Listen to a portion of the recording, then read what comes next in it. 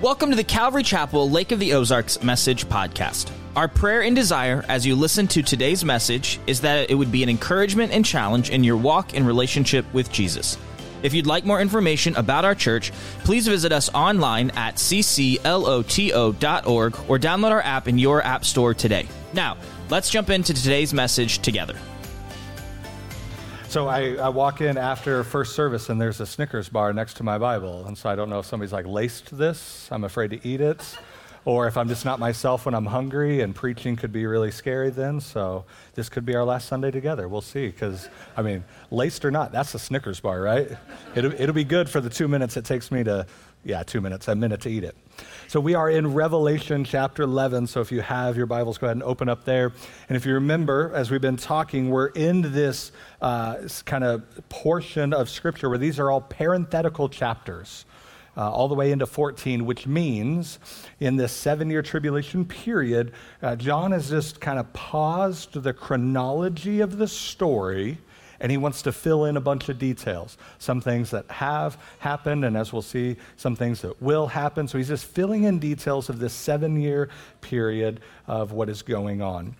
And I'll be honest, the next couple weeks, we're going to geek out pretty massively. And so if you need to start carbo loading, eat some brain food.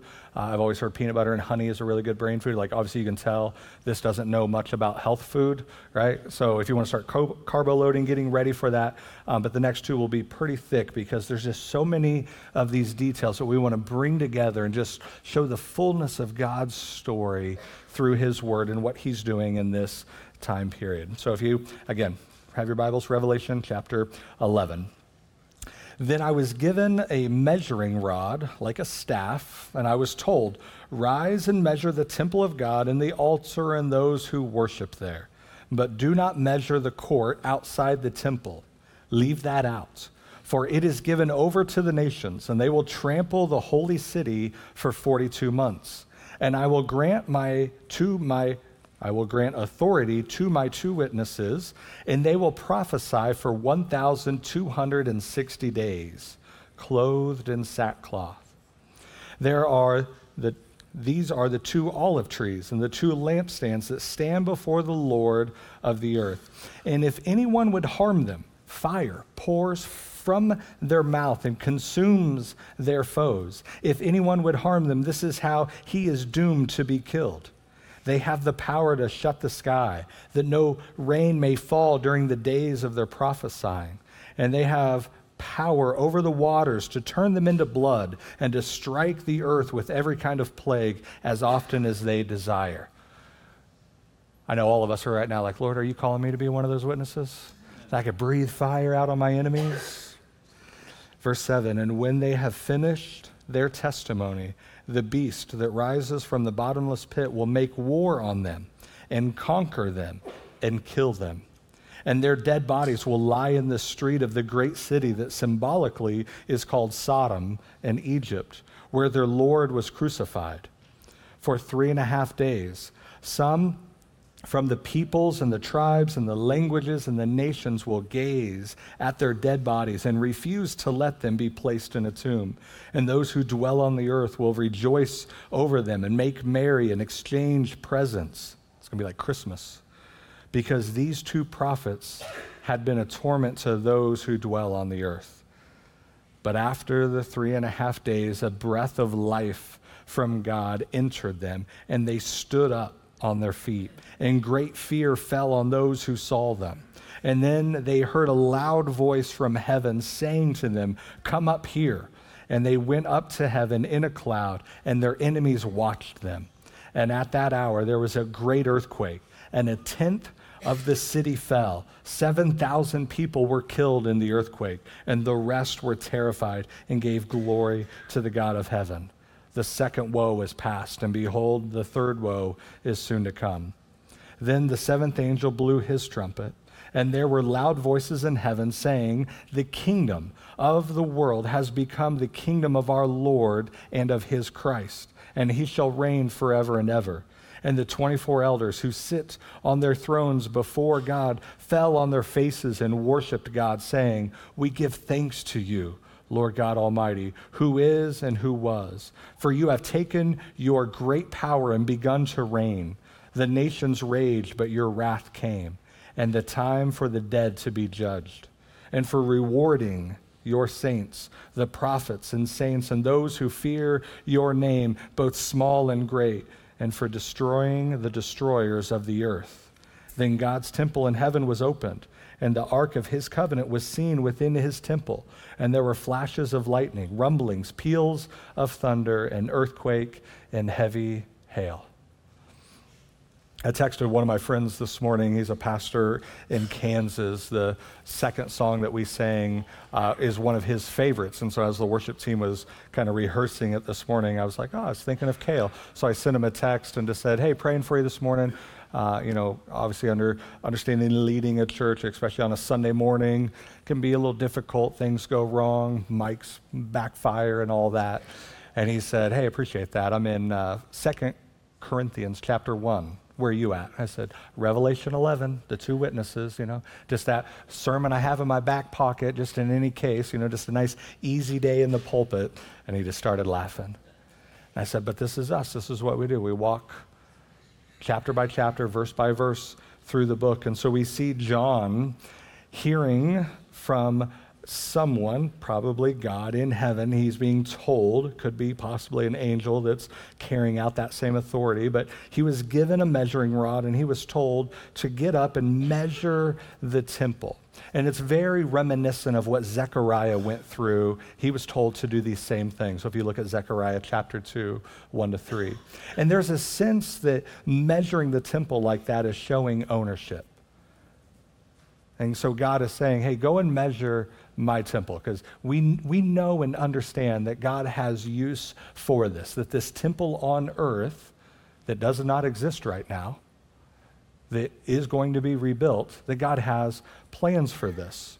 And so this temple, it has to be on earth for the fulfillment of Daniel. If you remember Daniel chapter 9, starting around like verse 26 or so, we know that the Antichrist is going to sign a covenant with the Jews. That's the singular event that starts the 7-year tribulation. And he's going to sign that covenant, and the Jews, because it's going to be a covenant of peace, and so the Jews are going to be allowed to rebuild their temple and start their sacrificial system up. And honestly, we're excited about that because we see things even now today that are happening, that are moving in that direction.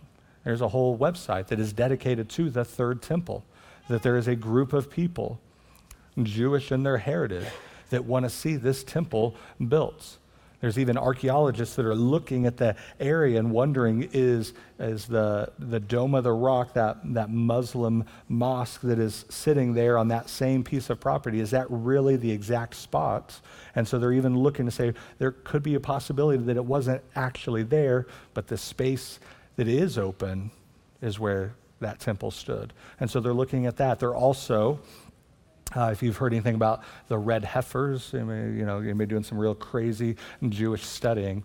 And so you have to have a red heifer that is seen as just like any of those animals of sacrifice in the Old Testament, had to have a certain quality and caliber of them. And you need a red heifer and the ashes from that so that when you do a high priest ceremony, that he could be made clean so he can walk into the temple and within the altar to carry out those sacrifices. And so we see, a rising of awareness where, these Jewish people are trying to bring everything together, that they can have everything in place to, again, rebuild this temple and start their sacrificial system. Like we see that now in our world, and we look at the Word of God and we understand that there will be a rebuilding of this. And it has to be further, not just for the fulfillment of what Daniel said, or even what Paul says, but even Jesus says, there has to be a temple, because a sign unto the Jews in this 7-year period is going to be something called the abomination of desolation. And again, in the next couple chapters, we'll really pick apart what that means. But the Jews in this day that are living through the tribulation, this is going to be a sign unto them to flee to the mountains. And there's reasons for all of that. But there has to be a temple for the abomination of desolation, because you can't have that any other place. And again, we'll cover that here in the next couple chapters, so carbo load, get ready for it. Now, the concern is, as followers of Jesus, we could get really excited about the rebuilding of this temple because we understand it to fulfill prophecy. And yes, and we're going to hold fast that God is going to hold fast to his and fulfill his promises. And so we can get really excited about that. But even as we talked about last week, it needs to be within a bittersweet understanding of it. See, it's sweet because we understand the fulfillment of prophecy, that God is who he says he is, and he is coming, and he will bring an end to transgression, and he will bring in everlasting righteousness. But there also has to be a bitterness because we know what's going to happen for that temple to be rebuilt and what that is a sign unto and what will happen in there with the abomination of desolation, what's going to be going on in the world for that. And so sometimes we only focus on the sweet part of it. We get really excited about it. And I'm going to try to present one more reason why we honestly need to have a little bit more bitterness when we see that. So when you think about, as followers of Jesus, why we should never forget, what was the temple used for? When we go back and we read the Old Testament, what was the purpose of this structure, the temple? It was a place of sacrifice. It was a place of sacrifice. And we as followers of Jesus understand the greatest place of sacrifice is no longer in a physical structure, but on the cross and in the person of Jesus Christ. And so the bitterness that we would feel and understand about the rebuilding of this temple is it's going to be built out of a rejection of the greatest sacrifice. That it is a sign and almost like an external reality of the rejection of Jesus Christ. That they're going to, no, we don't want Jesus, we don't follow him, we don't want the cross, we need the temple, and they're going to sign any covenant that's going to allow them to have that. And they're going to lose their discernment to not even understand that that's the Antichrist that they are signing a covenant with because the temple.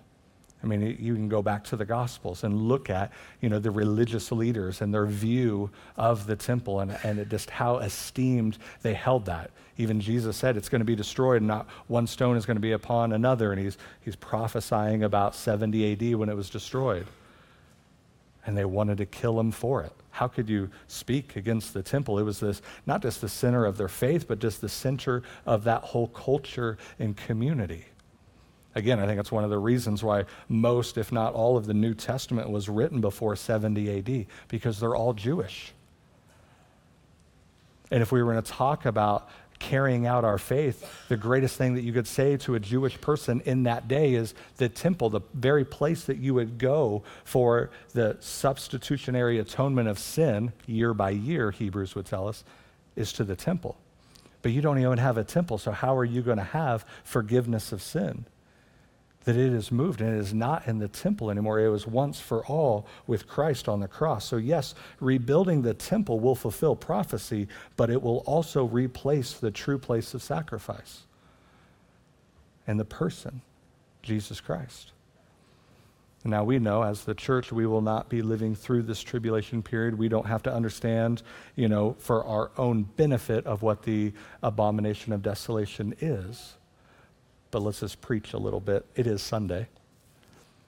How quickly do we do the same thing as the Jews will? Where we reject the place of sacrifice and the person, and we try to build our own little temples because we understand that Jesus took our place, that substitutionary atonement. He took our place, and now we're just trying to return the favor. Lord, let me replace something for you that you don't need to be the Lord of my life. You don't need to sit upon the throne of my heart. Let me replace you with something a little bit easier, a little more palpable for my life. We read and we understand that Jesus says, if you want to follow after me, to pick up your cross and follow me. And it's like, how about something else? Something that's a little bit easier, something still good. I'm not talking about like picking up our sin and trying to call sin righteousness. And no. What if just like the lesser version, like the Kmart blue light special version of the cross? How many times do we do that in our life? That we really don't want the fullness of the cross. Because when we stand before it, yes, there is grace and there is mercy. But we also have to understand the reason for it. One of the most bloodiest, excruciating, painful ways to die. And it was our sin that nailed him there. That we have to sit in the tension that every time we look upon a cross, we have to be reminded of our sin and our depravity and our continual failure to God. But at the same time, we stand before the cross and we understand his grace and his mercy. We understand that that was my place. But God loved me so much. The verse that we all have to memorize to get out of Sunday school, right? That God loved me so much that he gave me his son. And he took that spot that was deserved for me. He took the punishment that was supposed to be mine. And he gave me his righteousness. And because of my faith and my trust in him, God doesn't see me for my past sin and brokenness. He doesn't see the current reality of where I just fall short. He doesn't even hold, like sometimes we just know when somebody I know you're going to mess up. Like, God is omniscient. He knows when I'm going to sin. Like, he's not shocked by it. He's not surprised by it. But understanding that that cross paid for my past, present, and future sin. And so when God views me because of my faith in Christ, what does he see? He sees the righteousness of Christ. Why are we as the church so prone to want to find a substitute for that? We love the grace and the mercy of it. We love the sweetness of it. But we also have to let the bitterness of what that cross is hit us. That's what drives us to our knees in repentance. It's what drives us to continually shed off the old man and allow the new man to be renewed in us. It's the motivation in us to see others who are apart from Christ to be drawn near because we know the power of the blood of Jesus. We know the power of the cross in the empty grave. But how quickly do we want to build another place of sacrifice? Lord, I'll give you all of these things. Shouldn't that be enough? That's why obedience to Jesus is so difficult. And this is way of description, not prescription. So here's a little transparent moment into the heart of your pastor and what God is doing in my life. This is the work of Christ for me. I struggle in obedience to Jesus. Why? Because I'm not obeying Jesus for him. I'm obeying Jesus for me. It's my pride and my ego that gets in the way. It's who I want to be seen by the outside world. I want to be seen as this moral person that's highly involved in ministry, that's walking with the Lord, that has a lot of biblical knowledge, that treats his wife and his kids well. It's this ego that I want. I obey Jesus because of what I get out of it. That's what the Lord's been saying to me. And he said, if you will follow me, for me, that's where you'll find true freedom. And you struggle in your obedience because you're wasting it on your own desires. So many times we get so close and we miss it by so far. And that's the discernment that we're called to have in Scripture. We think of discernment as understanding right and wrong. Discernment is understanding what is right to almost right. It's kind of like when you go to get a yogurt out of the fridge and it's almost past its time, and you're about 3 bites into it before you're really deciding if it's still good or not. Or is that just me? Okay, that's just me, right? I'm halfway through the Snickers bar before I'm tasting the rat poison and be like, that's not a peanut, Discernment is understanding not just, this drastically right, drastically wrong. It's understanding what is righteousness and what's near in that counterfeit that I'm settling for. That's why I struggle in obedience. But if I will follow Christ with trust, faith, I follow in obedience to him and for him, not for myself, that's where you find true freedom. but it will not happen with a substitutionary sacrifice. It only happens at the foot of the cross. Now let's jump into Revelation 11. And so we have these two witnesses that in this 7-year period, in verse 2 and 3, he's going to skim over this whole 7-year period. And he starts with the second half first, and then he's going to move to the first half.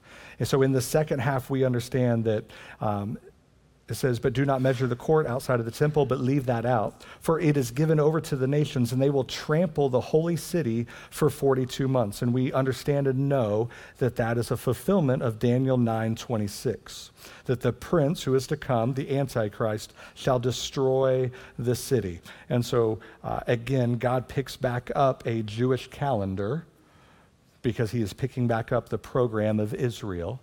And he says it's going to happen for 42 months. He actually gives us two little timetables to put this together. And so 42 months, understanding that there's 360 days in a Jewish calendar. Each month had 30 days. So you can do the math. 42 months is 3.5 years. And Daniel 9 tells us that the Antichrist will come and he will destroy the city. He will trample over that. And, there's a key thing then. So how does he sign a covenant of peace with the Jews for the first 3.5 years and then break that covenant now attacking the Jews? Well, to be continued, Revelation 12 and 13. But there's a reason for that. And so he's referencing the 42 months that the city's going to be trampled. He's referencing the second half of tribulation. And then in the next verse, he goes, and I will grant authority to my witnesses, and they will prophesy for 1,260 days. Again, do the math, Jewish calendar. It's 3.5 years.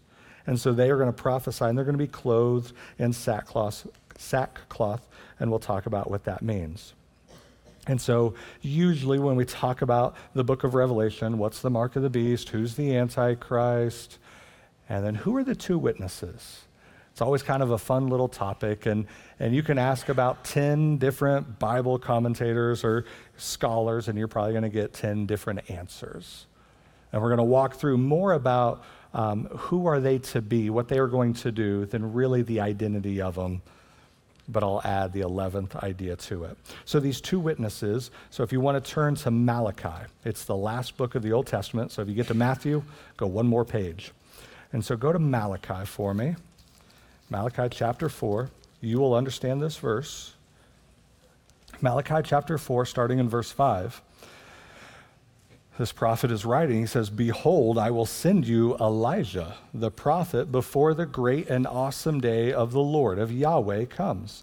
And he will turn the hearts of fathers to their children and the hearts of children to their fathers, lest I come and strike the land with a decree of utter destruction.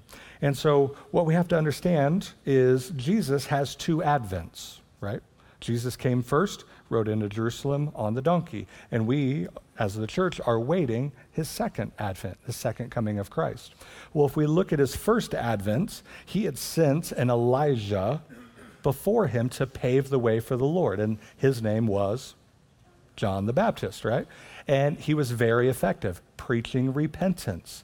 Dressed a little crazy, a little camel hair, I was looking at my wardrobe this morning. I thought, do I go with the camel hair jacket, leather belts, kind of a weird dude. Had some weird dietary things going on. Like I'm never sitting down to watch the game and think, you know what I need right now? Some honey-covered locust. That sounds awesome.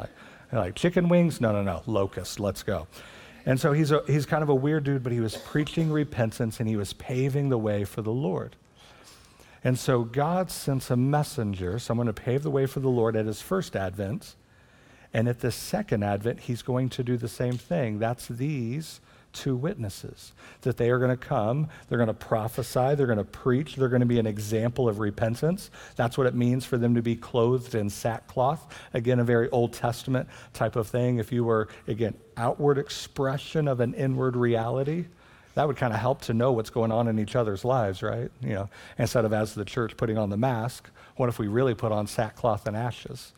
And so you walked into the church and people would know, they're in a time of struggle. They're in a time of pain. They're in a time of repentance. And so they're going to be clothed that way as an example of repentance, and they will be effective, just like John the Baptist was. That scores of people came out to see this crazy, wild desert preacher named John the Baptist talking about the Messiah is coming. And so we have the same two advents of Christ, so we're going to have the same two messengers before them. And we know and understand, go back to like Zechariah chapter 4, verses 2 to 3 and 11 to 14, we have the same description of these guys that Zechariah gives us that is also in John, here in Revelation, that John gives us. And he calls them these two olive trees, these two lampstands. And so the question really is, who are they? Some of the winning thoughts, right? Enoch and Elijah. We love that idea because they were taken up. They didn't die. They were taken up.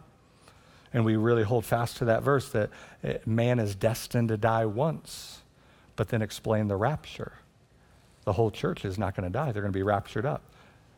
And so again, we try to hold that as like this unbreakable rule. God's just giving us the general principle, like unless rapture, we're all going to die. We even sang the song, "When I die, give me Jesus." If you didn't know that about yourself, I'm sorry to break the news to you. And we know what the death rate is here in Osage Beach and around the Lake of the Ozarks, right? 100%, and it hasn't changed. My son hates that. He goes, "What about those of us that are alive?" Just give it time.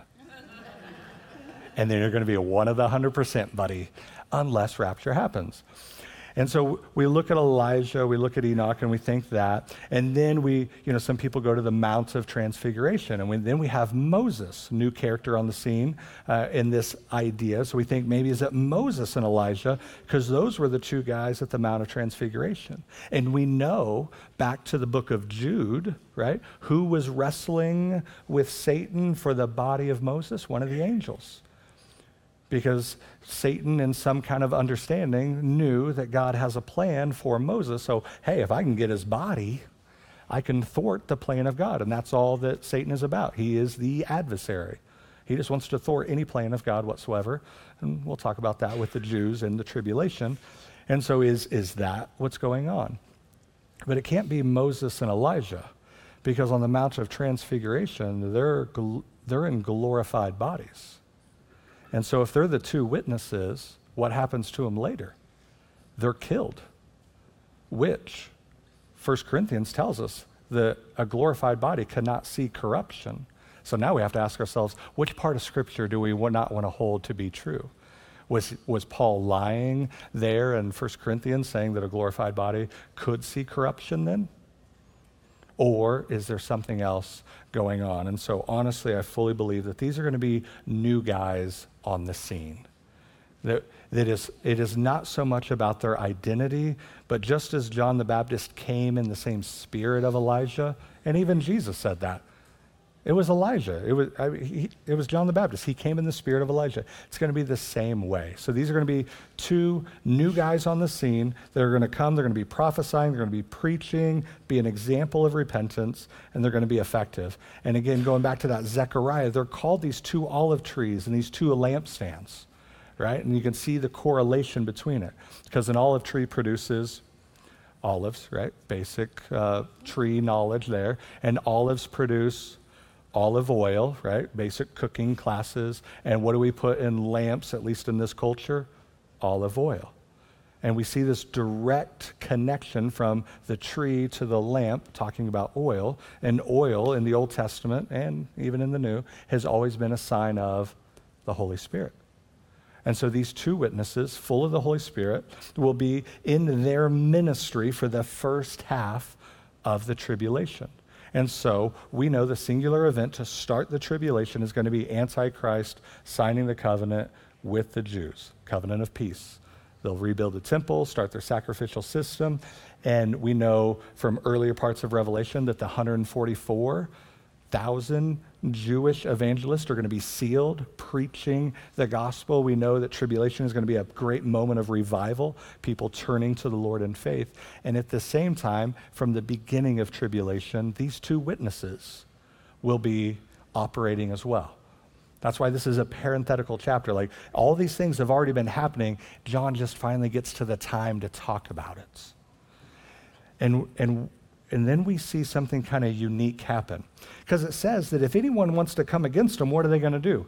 They're literally going to spit fire. No one's going to be able to harm them. They're going to be able to defend themselves very well. But then, a little turn of events, like a really good movie, they're killed. So like today, just like run out of fire breath? Was the Holy Spirit not enough for them? Like what is going on? And what it says is that the beast that rises up out of the sea kills them. And we'll see who that is in Revelation 13. And there's a reason that it's only then at the halfway points that they are killed, and only by that person, that nobody else could. But how could that person, whoever that beast rising out of the sea is a reference to, why were they killed? And again, so when we get to 13, we'll circle back up and say, now remember from 11, that's when, because all these events are happening, all parenthetical, all happening at the same time. It's kind of like right now in Cal Kids. I'm sure there's like babies crying. The preschool room is going crazy. We got kindergarten to second grade, third to fifth. There's probably some people upstairs. All these things are happening right now. But if I was writing it, let's start here, and then we'll move to Cal Kids and talk about what's happening there. Then I would write about what's going on upstairs. But it's all happening at the same time. And so it's not the 144, then the 2, and then these are all happening right here. And so these 2 witnesses are going to be killed, and they're killed in Jerusalem. And you see that it doesn't just say it straight out, but it says, hey, the place where the Lord was crucified. But it tells us this great city, which is usually a reference to Babylon. So Jerusalem is going to become the headquarters of the Antichrist. And we'll talk about that. That'll tie us a little bit to what the abomination of desolation is. It says that the city is going to be called Sodom, so it's going to be speaking of its immorality. Hope you understand that picture, and if you need to go back to the Old Testament, there you go. It's also going to be called Egypt, and that speaks of its oppression and slavery. And so they're going to be killed, and they're going to let their bodies lay in the street for 3.5 days. There was one ministry, they wanted to send out Christmas cards, and like good Christians, what do we do with a Christmas card? We got to find a Bible verse, right? Or then we're not saved if we don't put a Bible verse on our Christmas card. And somebody put this verse on here from Revelation 11, that those who dwell on the earth will rejoice over them and make merry and exchange presents. Like the worst Bible verse to use for Christmas. We're talking about the death of the 2 witnesses of God. And be like, from the Pierces, like horrible. Hope you have a great holiday too. We're just killing 2 witnesses. We're going to let their bodies lay in the street for 3.5 days.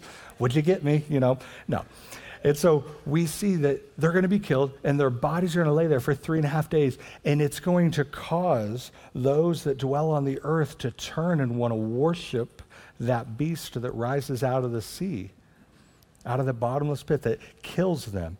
That sign, it's literally going to be Christmas Day for them, knowing and understanding that those 2 witnesses are going to be, what's it say, not a torture, but a torment. That as they're preaching and they're prophesying and they're exempling repentance, it's going to be a torment to those who hear it. And torment always refers to a self-inflicted. And so when people hear truth and righteousness preached and they know that they are not a part of that, it's a torment to us. That's why we don't like to preach about it in the church, right? I don't want to be convicted of my sin. I don't want to feel bad for the things that I do. I just want to come into church. I want you to cover me in some honey. I just want the sweetness of Jesus, and I want to walk out just as I always was. Except what's the problem? The cross is the place of sacrifice. Why? Because we are sinful, we are broken, we are depraved, and we need the sacrifice of Jesus. We need to understand the penalty of sin, because if we don't have a proper view of sin, we do not have a proper view of salvation in Christ. And so we see these 2, their bodies are going to lay there, and it'll be a public display.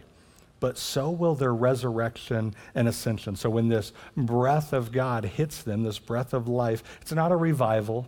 It's not that the Antichrist didn't know how to check a pulse. They will be killed, and they're going to lay there. But then a breath of life from God is going to resurrect them and then ascend them in the cloud. And it will be a great terror of those on the earth. And in the verse here, it says that they gave glory to God in heaven at the end of 13. It's not that they're going to see this, be convicted of their sin, have some conviction, and turn to the Lord in repentance and start worshiping him. It's kind of like when we were teenagers, and we'd get caught doing something that we shouldn't have been doing. You know, that never happened to me, and I thought, you know what, I am in sin and I need to change my life. You know what my initial thought was? I need to get better at not getting caught. Be like, well, I saw this and this. It's like, okay, good. Now I know how you caught me, and I'm going to try to get better at it, right? I want to be a good criminal. Some of you are like, man, what kind of teenager were you? A lost one, just like you. And so this response to them isn't a, yes, Lord, we're in sin. Thank you that we have an opportunity of salvation. It's going to be like, oh, man, we got caught, and this isn't good. And it's going to drive them further away. It's going to be in a terror, and they're terrified. And those aren't a positive attributes or a positive response. And then we see the seventh angel blow his trumpet, right? And so we know that that is marking the halfway of tribulation. The seventh trumpet contains the seven bowls, which we know if the seals were a fourth of God's wrath being poured out on earth, the trumpets were a third of God's wrath being poured out, and then here in the bowls, which you'll pick up here after we get through all the parenthetical, that's the fullness of God's wrath. And the response to it, because a lot of times we think of the seventh trumpet bringing the seven bowls of God's wrath, but what is the response that we see in heaven? That there were loud voices in heaven saying, the kingdom of the world has become the kingdom of our Lord and of his Christ, and he shall reign forever. And the 24 elders who sit on their thrones before God. Remember, going clear back to the beginning of Revelation, that's a reference to us as the church. We fall down and we worship. And so the seventh trumpet, yes, is a trumpet of God's wrath to those who are destined for wrath. But thankfully, the Word of God says multiple times that we, as the bride of Christ, are not destined for his wrath. It's also a trumpet of victory, knowing that God will bring an end. And that takes us again back to Daniel chapter 9 that says that he will bring an end to sin, and he will bring in everlasting righteousness. And that's the bittersweet that John was writing about when he ate that little scroll. The sweetness of, yes, absolutely, the trumpet of victory will go, and we know that God will reign forever. But it's also bitter because we know the events that'll take place. And so when he blows this trumpet, and we see this response here at the end of chapter 11, it's like a good movie where you see the end scene of the movie first. And I love when movies do that. Right? So you get in there, you grab your really expensive popcorn, we talked about that, you sit down, and just like right out of the block, there's just this crazy climactic scene of just awesomeness, right? And then the screen goes black. You're like, that is the shortest movie I've ever seen. And then the words pop up 3 days before. And so now you have to follow and track how we got to that moment. So you're seeing key people and you're seeing the backstory, and then you get to that moment. That's the same thing that's happening here. Because God's will is so sure that when that seventh trumpet goes out, we are absolutely sure of victory. And I really wanted to say just like the Kansas City Chiefs, but here I am. But that victory of Christ is absolutely sure. And so even as they blow that trumpet, knowing that the wrath of God through the seven bowls is going to be poured out, nothing is going to stop the will of God. And we worship him for that. And think about it, as we've walked through it, these 24 elders are reference to us as the church. And Revelation 4, we are seen praising God as our creator. And then if you remember in chapter 5, when Geron was preaching, they were praising God as the Redeemer. And then here, what do we see? The emphasis is on Jesus as our conqueror and our king. It's all of Scripture summed up right there. From Genesis, from the very beginning, that God is our creator, and we worship him because of that. And all through the Old Testament is just story of redemption after story of redemption, all of those being a type of Christ. So you can study and read Moses between the Red Sea and Pharaoh's army being redeemed out of Egypt, story of redemption. Rahab hiding the spies, story of redemption. Ruth and Boaz, and he's a kinsman redeemer, story of redemption. David falling to sin with Bathsheba, Psalm 51, story of redemption. And so all through the Old Testament, we are seeing God as our Redeemer, and it comes ultimately here at the cross, where God absolutely conquers sin, and then we will see it again here in Revelation 11 that he actually conquers sin. And so God is our conqueror and our king. And then in the closing part of the worship that you hear, what do we see? God's temple in heaven, it was opened a second time. Where was the first time the temple was open and the ark was viewed? When the veil was torn at the cross. And when this trumpet of victory is sounded, the Ark of his covenant was seen within his temple. There were flashes of lightning, rumblings, peals of thunder, an earthquake, and heavy hail. A vision of the Ark of the Covenant, which we see two aspects of God. One, he is faithful to his promise.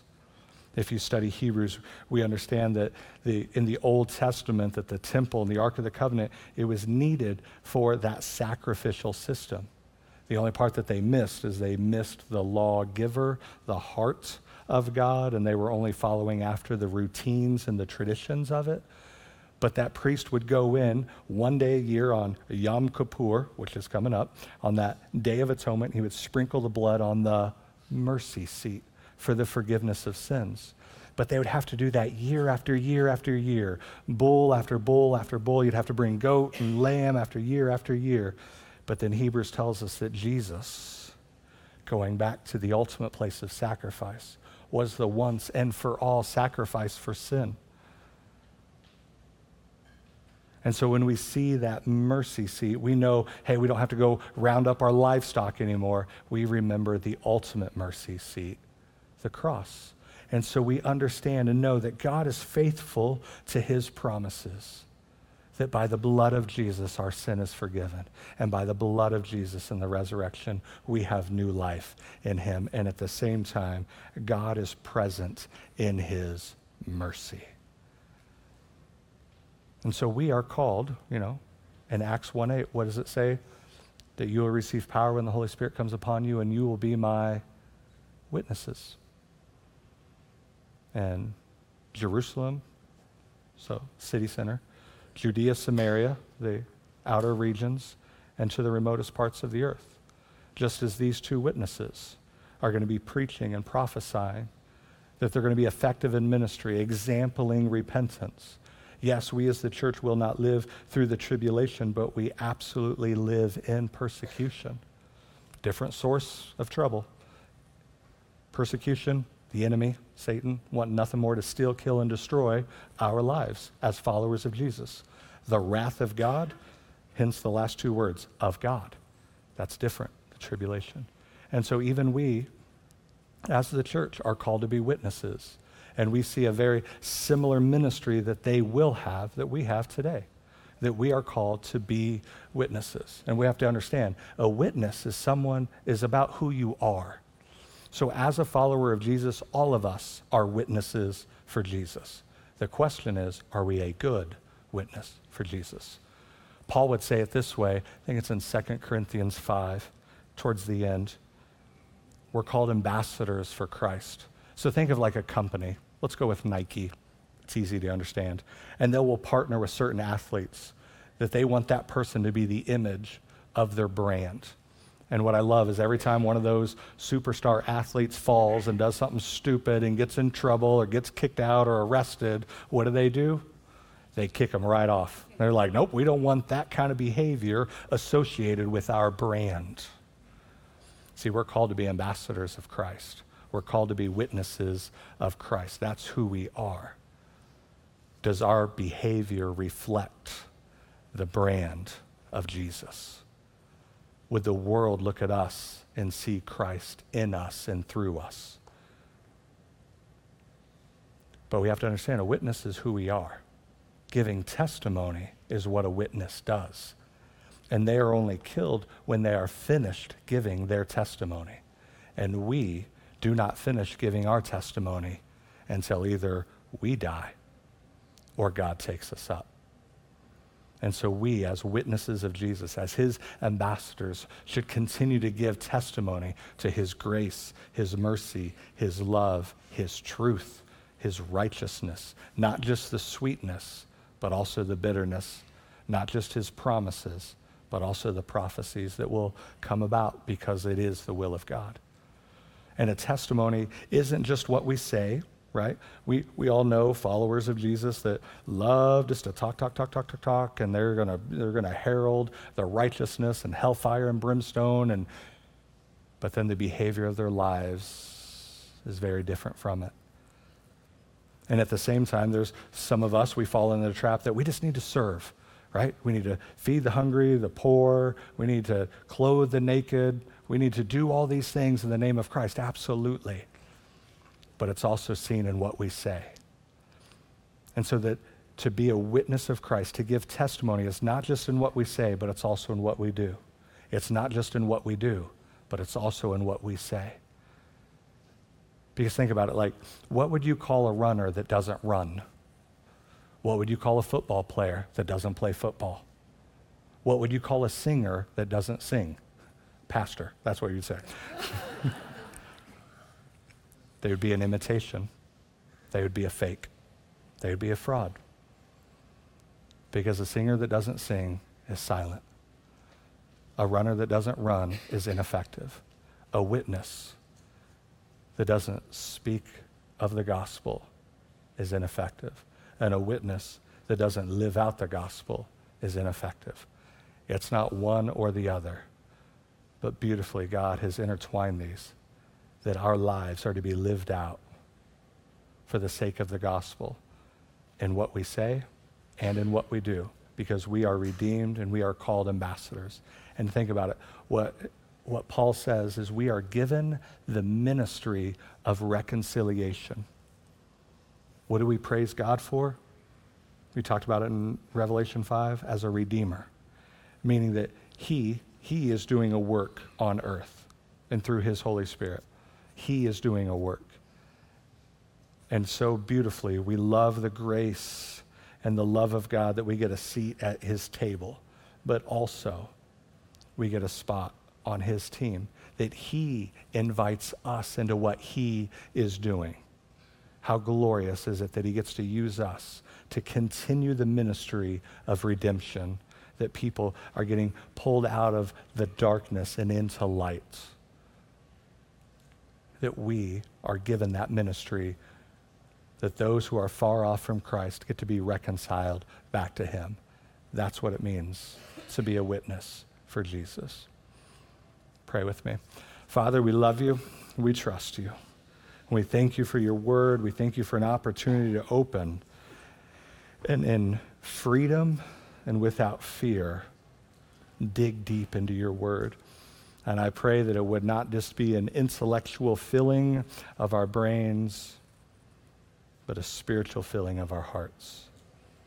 And I pray that you would find us, your church, your body, the bride of Christ here that we call Calvary Chapel. I pray that you would find us faithful, fruitful, and fulfilling the call that you have upon our lives. Not just to be witnesses in what we say, not to be just witnesses in what we do, but holistically living out the gospel in every aspect of our life, because we know that your blood on that cross, we know the new life out of the grave as a first fruits unto us transforms and changes every aspect of our life. And so I pray, Lord, that every aspect of our lives would be lived out in reflection of your grace, your love, your mercy, and your truth. Give us that kind of faith. We pray all of this, and everybody said, As we close, if you want prayer, there's a couple different ways. First, if you're on campus, there's a prayer team in the back of the sanctuary in the corner, ready and willing to pray with you and for you.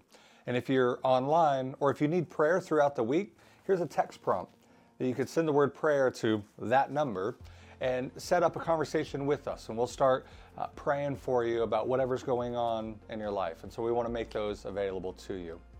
If you're interested in what does it mean to follow Jesus, maybe you've never put your faith and your trust in him, here's another text prompt for you. Just text the word begin to the same number. And we want to provide resources for you, knowing that no matter where you're at, what you've done, and what you've been through, Jesus wants a relationship with you. And if you're interested in continuing the conversation from today's message, I encourage you to check out The Breakdown. It's a podcast where we break down this week's message. You can find it on YouTube, Apple, Spotify, podcast, or any other podcasting platform. And as always, just want to invite you next week as we continue our study in the letter from Patmos. Have a great week.